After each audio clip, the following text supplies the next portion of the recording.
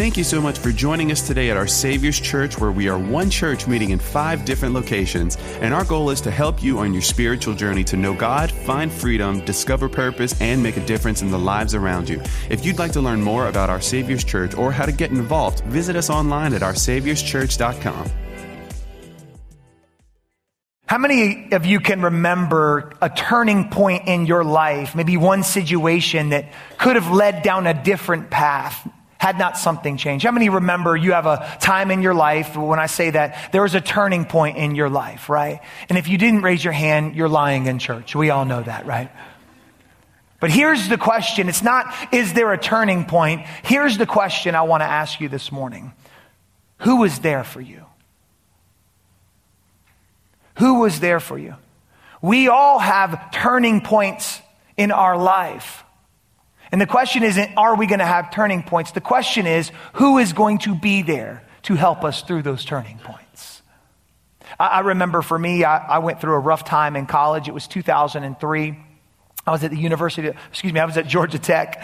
And I was there at Georgia Tech playing football. That's what I did. And I loved it. And it was wonderful. And I kind of came into my faith at the age of 17. And so when I got to college, I was still a baby Christian, brand new. I joined the FCA, Fellowship of Christian Athletes. And as I did that, I wanted to get more involved. Well, I became the FCA president mainly because no one else wanted to be. And I was the only one dumb enough to do that. And sure enough, I just said, I don't know what I'm doing in my faith, but I'm just going to take a step. And so ended up doing that and working with a mentor of mine, the team chaplain. His name was Derek Moore. And I remember a trying time in my faith and in my life when I was at practice. I was a very physical guy. I liked to hit hard, hit fast, and just continue to do that over and over again. Well, in football, how many of you know you can get scuffles. You can get in scuffles a little bit. We don't call them fights, we call them scuffles. Because at the end of the day, you hug and you're brothers and it's just fun, right? But I got into a little scuffle with the fullback.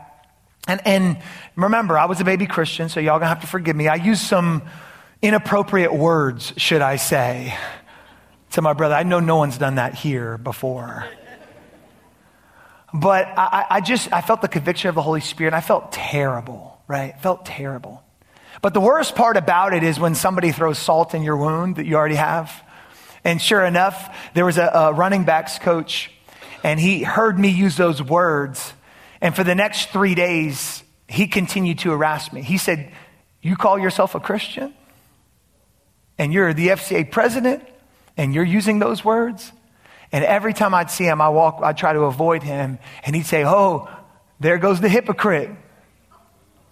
This was a coach, an 18-year-old kid, trying to figure out his way in life. And I fell into a dark moment, a depression.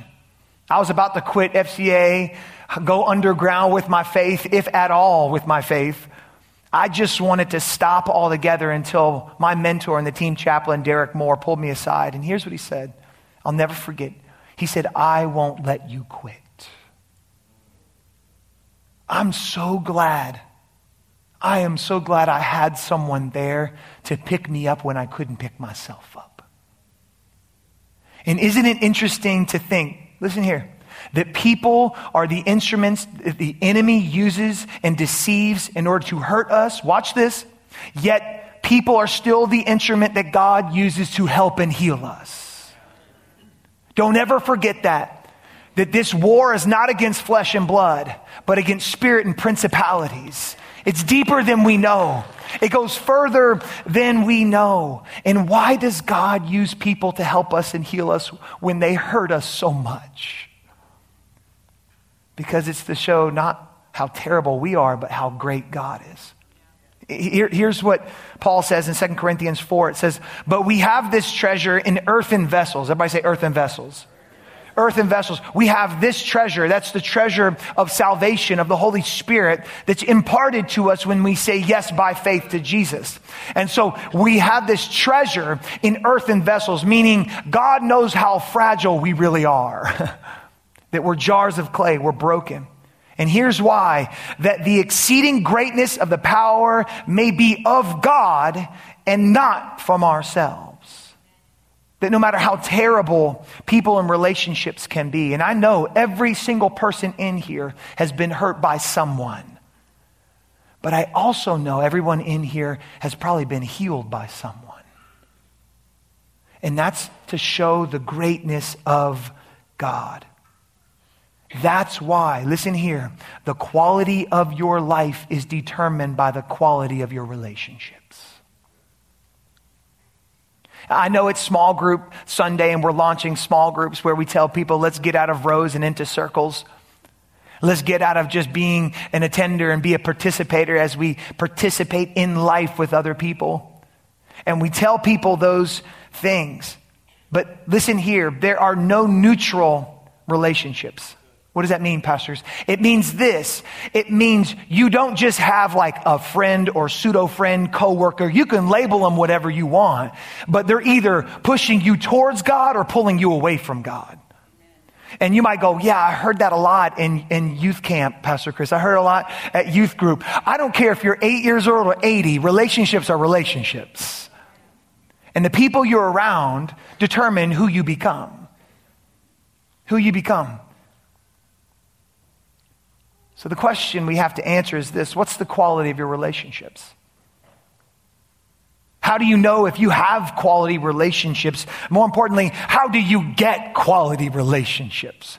That if the quality of my life is determined by the quality of my relationships, how do I get quality relationships? Well, let me just say this. There's no accident to getting quality relationships.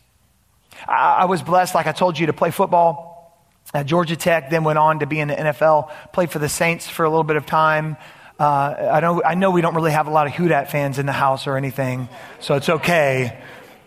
But I don't know if you know this, about a decade ago, we won a championship. I'm not sure if you knew that. Well, we won a Super Bowl, all right? And the great part about that team that I was able to be on was the fact that it wasn't accidentally created.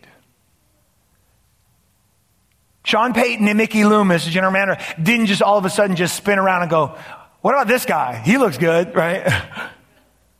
It wasn't accidentally created. Matter of fact, they created with a handful of guys in 06 and 05 after Katrina. They started with a handful of guys, and they wanted to have a core group of guys like Drew Brees, John Stinchcomb, and you can name a bunch of them, that were character level guys, meaning they were great athletes, but they were better people.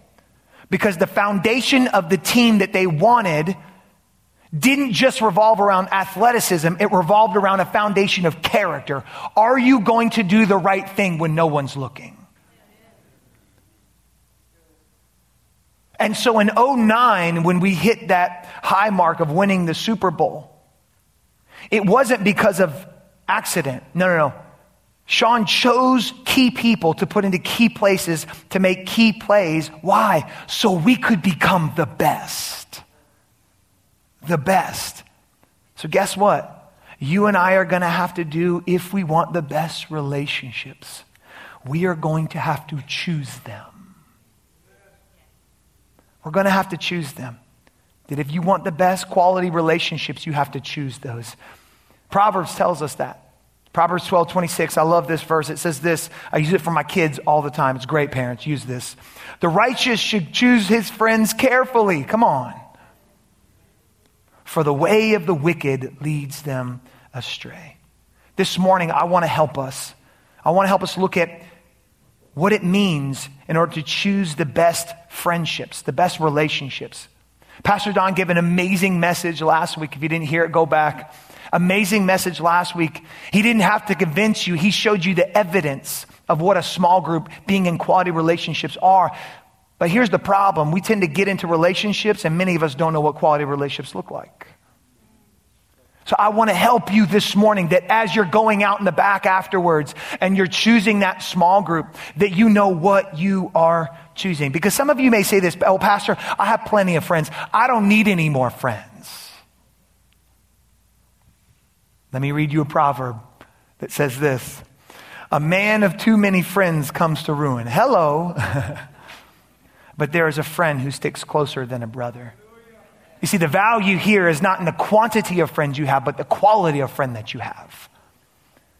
You see, that's what it's really all about. I've noticed this as I've gotten older that When you're young, and how many of you resonate with this? When you're young, you worry about quantity of everything, right? You want the quantity of friends. I'm going to make the most money, mom and dad. I'm going to have the most cars, and you worry about quantity, right? How much am I going to make? How many kids am I going to have? All those other things, you worry about the quantity. The older you get, you realize quantity isn't all it's cracked up to be. More money, more problems, right? But really what matters is the quality. That's not how much, that's what kind. You see, science tells us in relationships, this is scientific evidence, that the human brain, yes, our brains, my brain, your brain, can only handle 5 close relationships at a time. Whoa. Since I've had so many concussions, I can only handle 3, and one of those is Pastor Don. Right? Think about it for a second. Like, you can only handle 5. You can have 100. They say you can have 150 associates, acquaintances, whatever you want to call them. People that you wave at, that you say hello, that you might know their name, but you don't know them. I mean, there's only 5 people, 5 that you can have as quality relationships. Who are your 5 best? We have to choose the best. If we only get 5, church, we have to choose the best. So the question is, how do we choose the best? Well, let's look to King Solomon. He's the wisest man who's ever lived. If you know anything about King Solomon, he wrote Proverbs, which we've been looking at. He also wrote Ecclesiastes. And the great part about I love Ecclesiastes is that basically Solomon is trying everything for us, and he documented it all down. And he's trying it, meaning he had like 700 wives. Man, I can barely handle 1, let alone 700, okay? 700 wives. He had more money. He had more fame, more wisdom than anyone. And he tried everything. And Ecclesiastes, I love it, is basically his journal about, I tried this today. It was terrible. Everything is terrible under the sun, right? We all know that. Like, that's what he's saying. And you should go back and read it. It is fascinating. But he tells us, he goes in chapter 4, and he tells us about companionship and partnership and friendship. And so we pick up there, and here's what I want us to look at this morning in Ecclesiastes chapter 4, starting in verse 7. Here's what it says. It says, next, I turned to look at something pointless under the sun. So he's already dreading it. He's already like, here we go. Here's what he says, verse 8. There are people who are all alone. Listen to that for a second. There are people who are all alone. There are people who are around people every day, watch this, but are all alone. They have no children or other family members, so there's no end to all the hard work that they have to do, and their eyes are never satisfied with riches. But they never ask themselves why they are working so hard and depriving themselves of good things. Even this is pointless and a terrible tragedy. What is Solomon saying? Remember, he's the wisest and wealthiest man who ever lived. What is he saying? He's teaching us that we were not created to be satisfied with riches, but with relationships. He's saying they were all alone. They were working for things, for stuff. They were around people, but never with people. And Solomon tells us why we were created for relationships and what to look for. Here's what he says in verse 9. Then he transitions.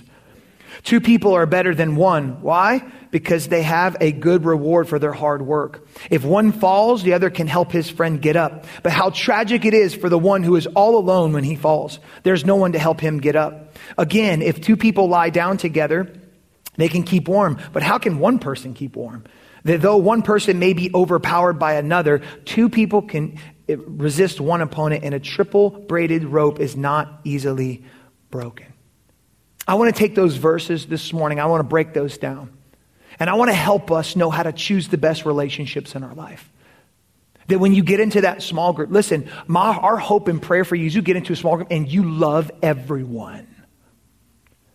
And that you begin to do life with everyone. But remember, you only get 5. So there might be 1 or 2 that you connect with even more. That's okay. You love everyone in the group and you help one another, but there might only be 2 or 3 that you connect with, and that's okay. How do you choose the best? How do you choose the best in your life? I believe there are 4 qualities that Solomon talks about, and I believe those are qualities that we need to look at and we need to be aware of. You can write these down. The first one is this that we have to be aware of. There has to be a shared purpose. Shared purpose, yes. Someone who you will work with you. Verse 9 says that there are 2 people are better than one. Why? Because they have a good reward for their hard work.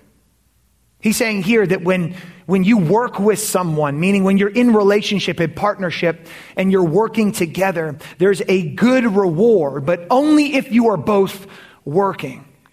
Because I think the term friend, how many know, we just throw that out flippantly. Like, you all are my friends, and you are my friends. But we throw that out really flippantly, don't we, in our culture today? Even from a young age. I mean, I have 5 beautiful kids that are 11 all the way down to 3. Y'all continue to pray for Michelle and I, please. But the great part about it is kids think everybody is their friend, don't they? When they went to school these past couple of weeks, if you have younger kids, you probably ask them hey, okay, tell me who you're friends with. And they're like, Johnny, Sally, Susie, you had Billy, you had T-Boy, right? They just start naming everyone in the whole class. And you're like, wait, is everyone your friend? And they're like, of course, everyone's my friend. Or they go to the playground and they come back and they're like, oh, who was that? I don't know, but they're my friend, You don't even know their name? I mean, whatever it is, they wave to someone in the store. And I'm like, oh, who's that? I don't know, my friend, But we throw it around so casually that it becomes almost meaningless. And what has happened, listen to this, what has happened to many of us is that we confuse proximity with someone with purpose with someone. I'll say that again. You confuse proximity with someone as a friend, but purpose with someone as a friend. In my 8 years of ministry, longer if you count really my college career, I've dealt with a lot of young adults. And what I've found is that when they go off to college, they don't know how to make friends. And I have them coming back lonelier than ever. And here's what I figured out. The reason is because when you're in high school, you go to class, you sit there for 8 hours, you're around people, you go to sports, you're around the same people, and by proximity, you get friends. The problem is when they go to college, they're going how come I can't make any friends? Because you're expecting proximity to create friendships for you when it has to be derived from purpose and purpose alone.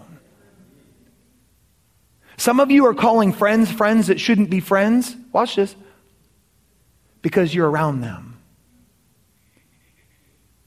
What if friendship didn't revolve around whether you were by them? What if it revolved around whether y'all were heading in the same direction? In the same direction.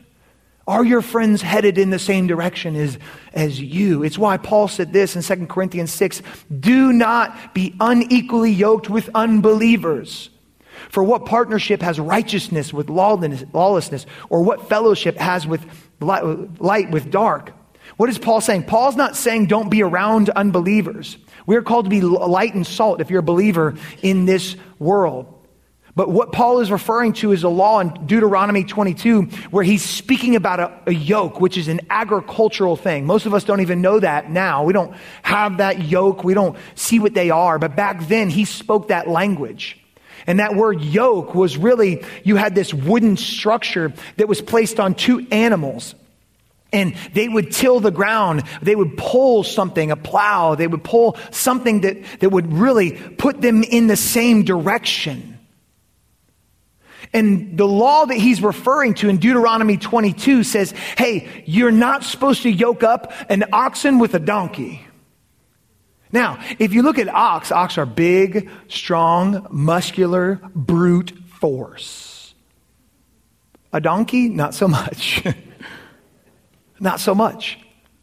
And the reason Paul is comparing that, and especially in Deuteronomy 22, is because he's saying that they have different mannerisms, they have different characteristics, And if you have one strong, tall, amazing ox, and you have a small, slow, weak donkey, what's going to happen? You're going to be pulling, and you're going to go off in the wrong direction. And it's not always the strong one that pulls you in the wrong direction.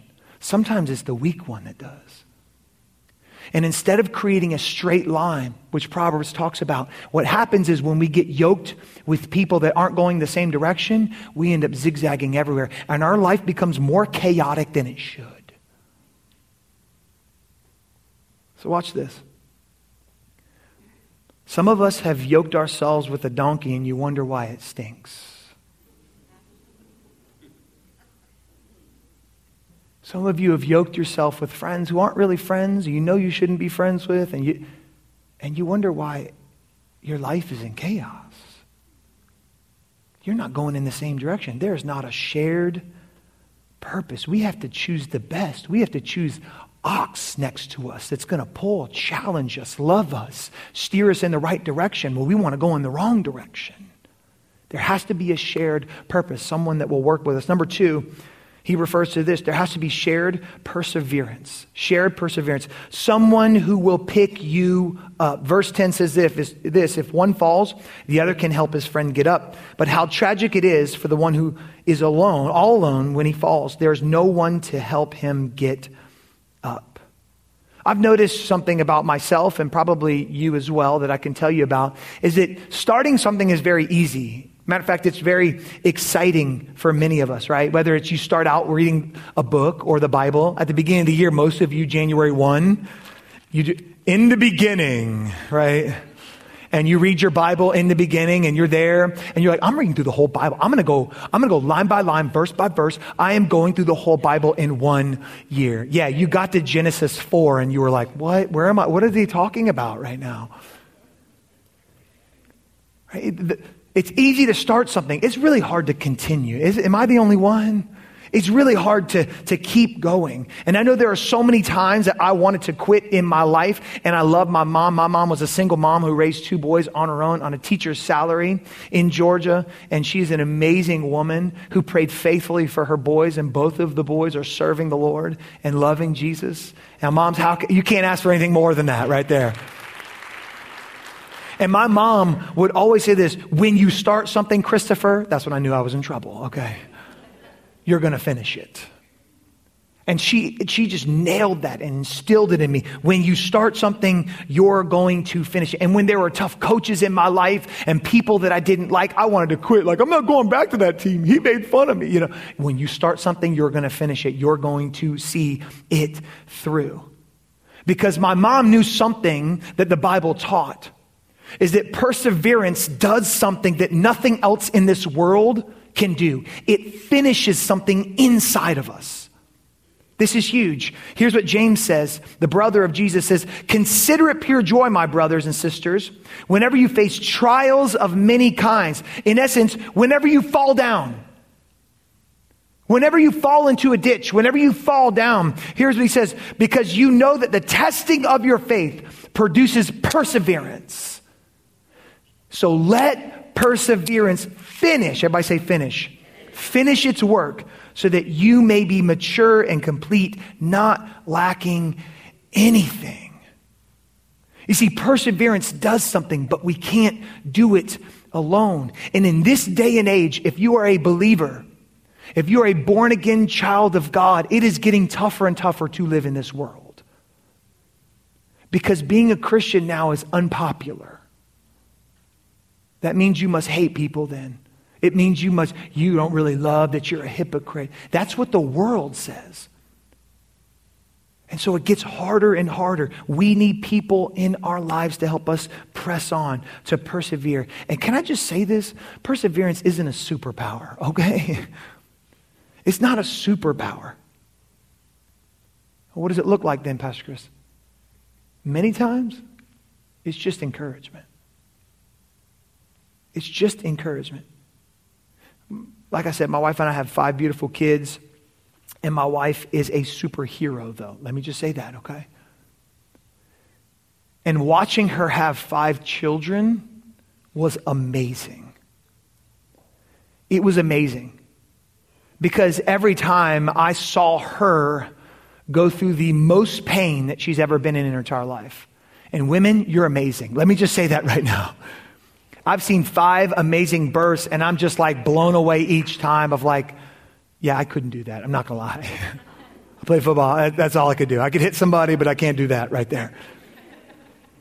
And sure enough, I just saw, and men, if you know watching your wife give birth, it's one of the hardest things because like you're helpless. You can't do anything. I remember I would always have my position. Each 5 of the births, I would have my position up by her head because I wanted to focus on her. The doctors were focusing on the baby and her. I'm focusing on her. And I'm like, what do you need? She's like, the pain to go away. And I'm like, I can't do that. I don't know. Squeeze my hand. And then I'm like, ow, ow, ow, ow, ow, ow, ow, right?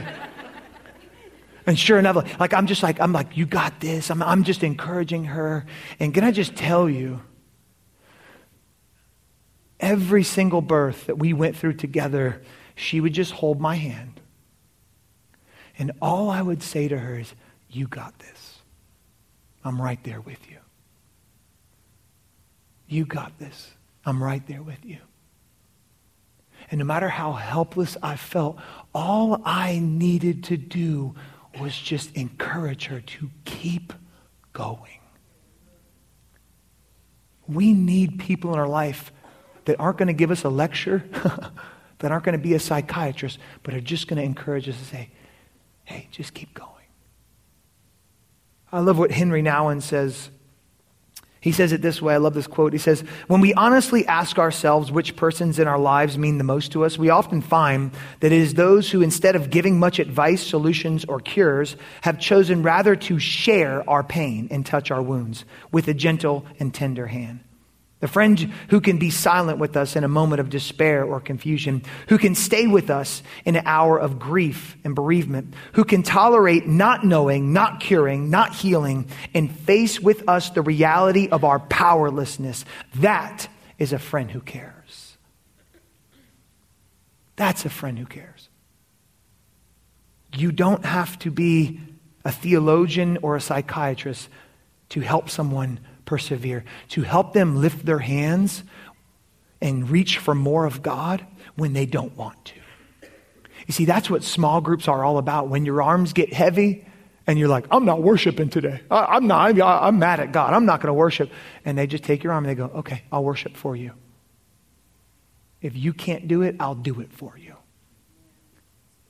Someone to help you continue in your faith, because it is a long, hard walk in the same direction. We need to choose the right people who are help us persist, to have a shared perseverance. Number 3, write this down. We also need shared provision with someone. Shared provision. You're going, okay, great. Do we get more food from somebody? No, I'm not saying that. It's someone who will be real with you. Verse 11 says this, again, if 2 people lie down together, they can keep warm, but how can one person keep warm? This is all about providing for one another what they need, not just what they want.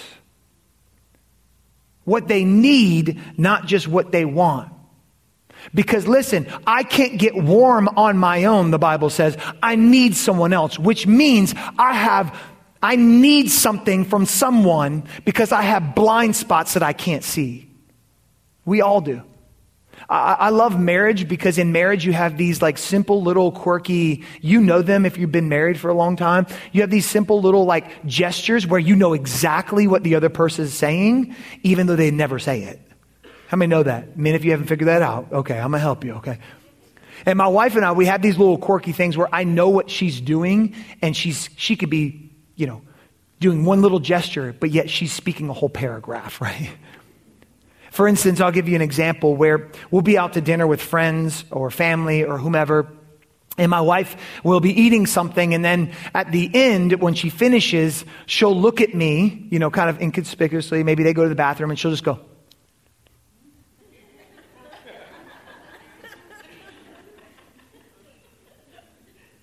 I'm like, what?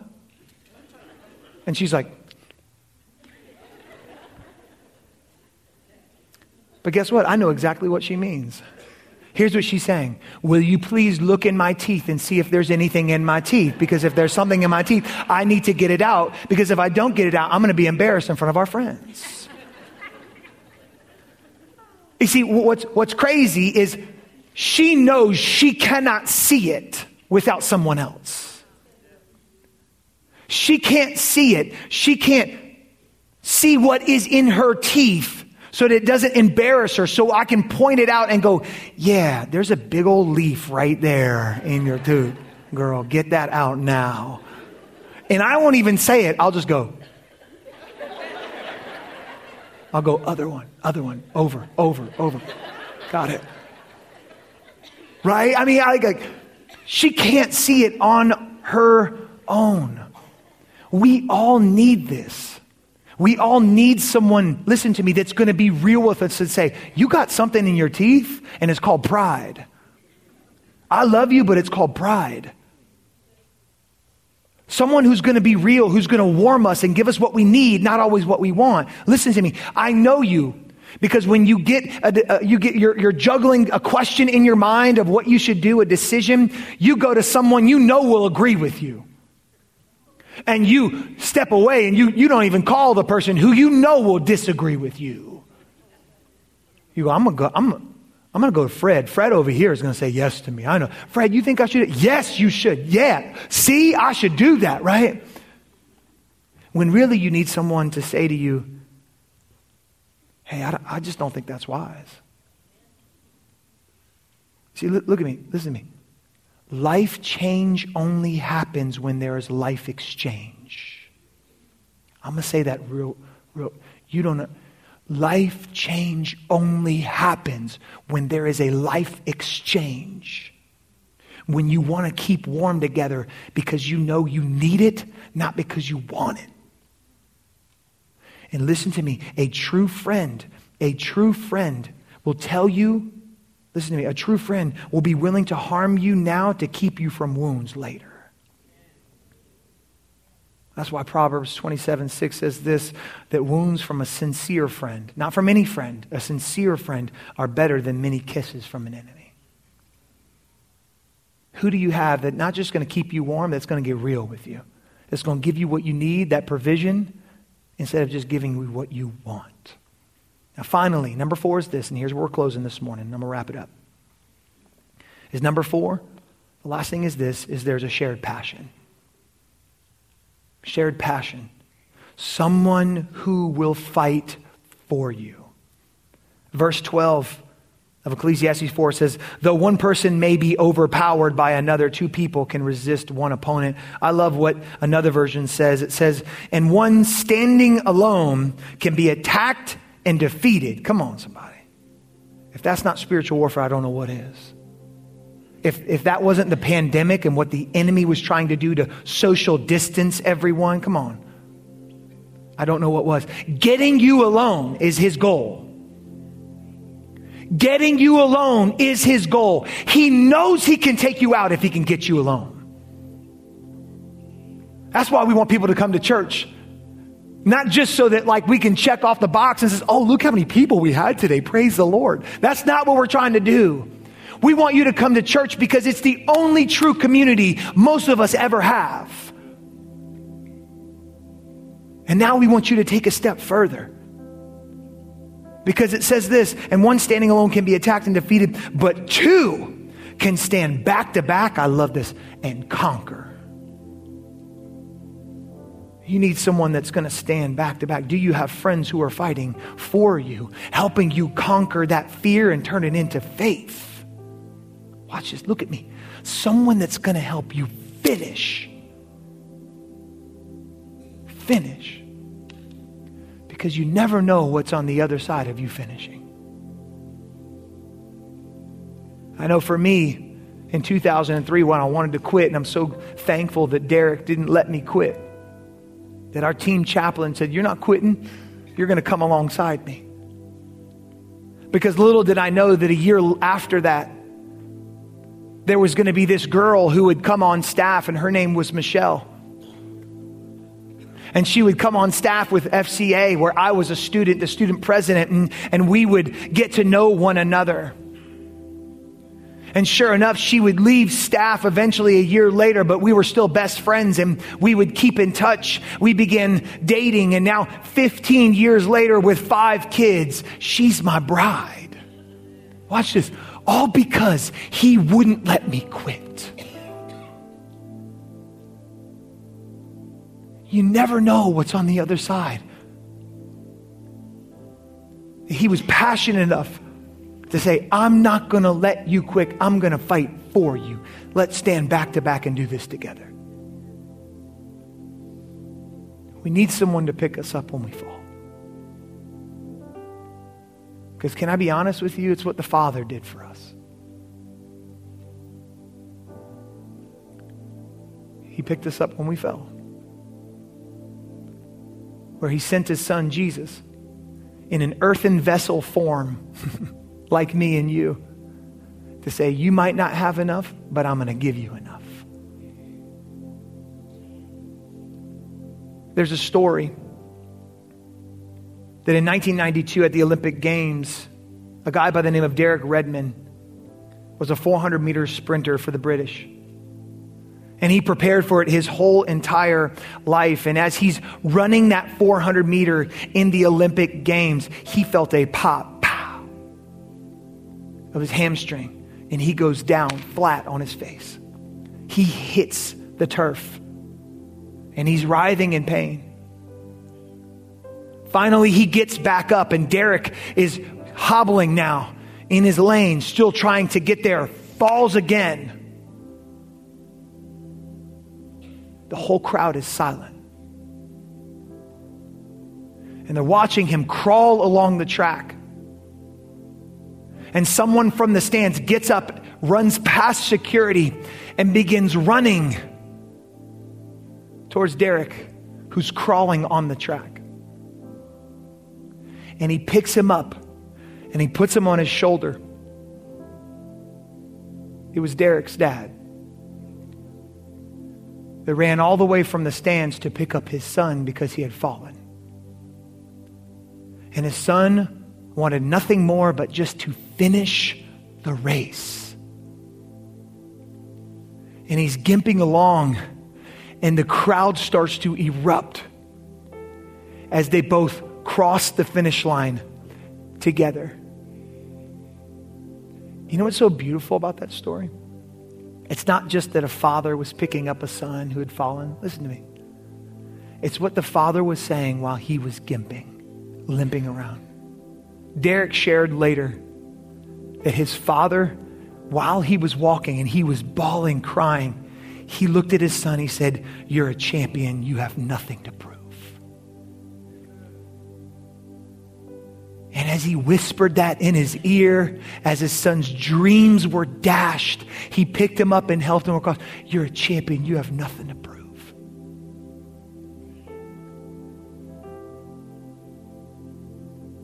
I believe the Father is saying today, look at me. You're a champion. You have nothing to prove.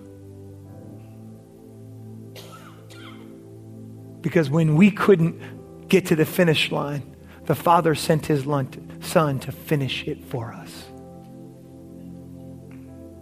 And now we get to have others in our life, and some of us get to be that person that get to pick somebody else up and go, "You're a champion because God said you're a champion. You got nothing to prove."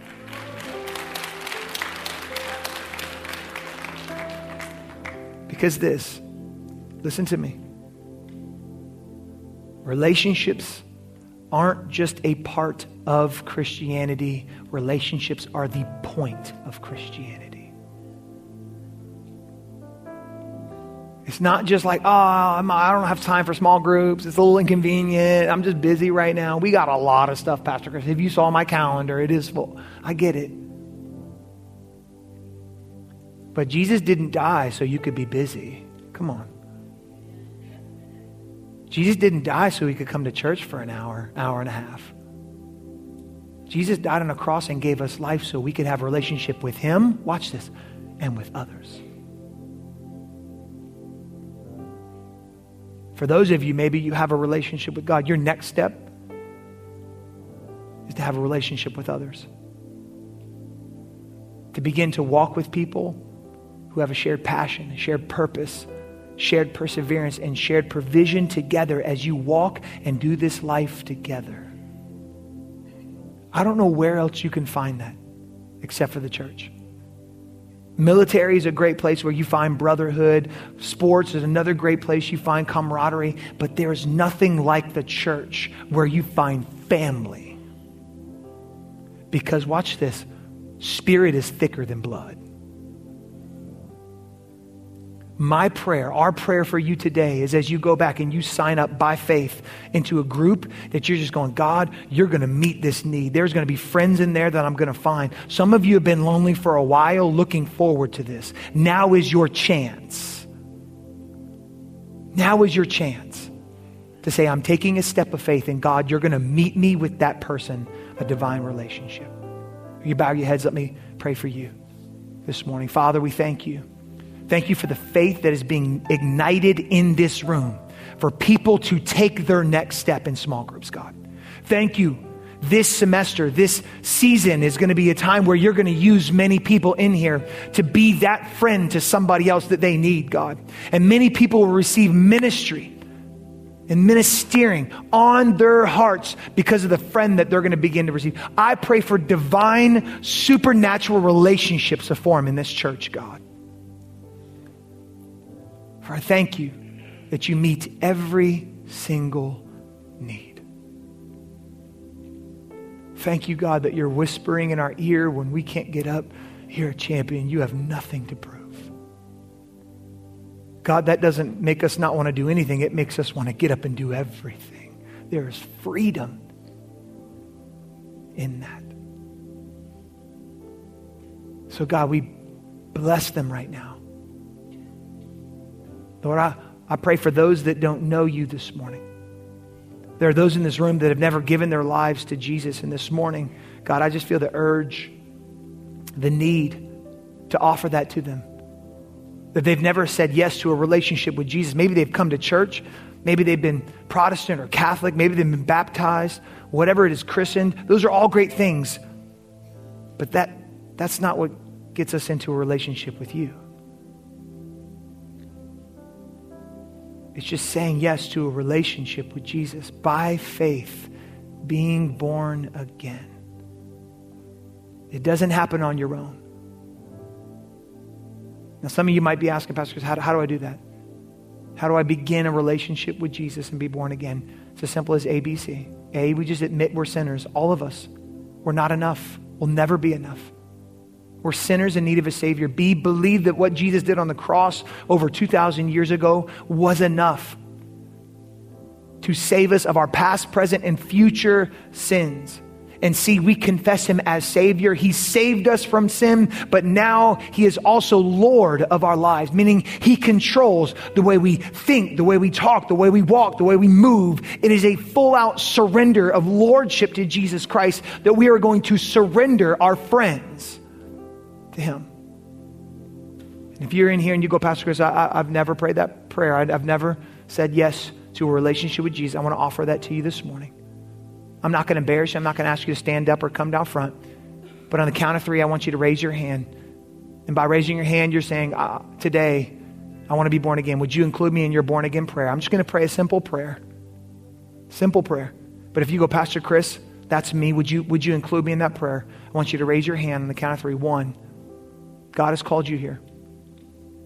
2, God is calling you home. 3, I want you to raise your hand now. Just wave it at me. I see you. 1, 2, 3, 4, 5.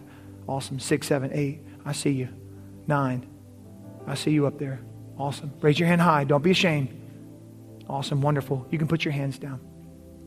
The last 30 seconds is for those who said, I should have raised my hand, Pastor Chris. I should have raised my hand. Would you include me in that born again prayer? If you raised it once, you don't ever have to raise it again. Jesus only died once. You only have to raise your hand by faith once. But if you said, Pastor Chris, that's me, include me in that born again prayer, I want you to raise your hand now. Anyone else?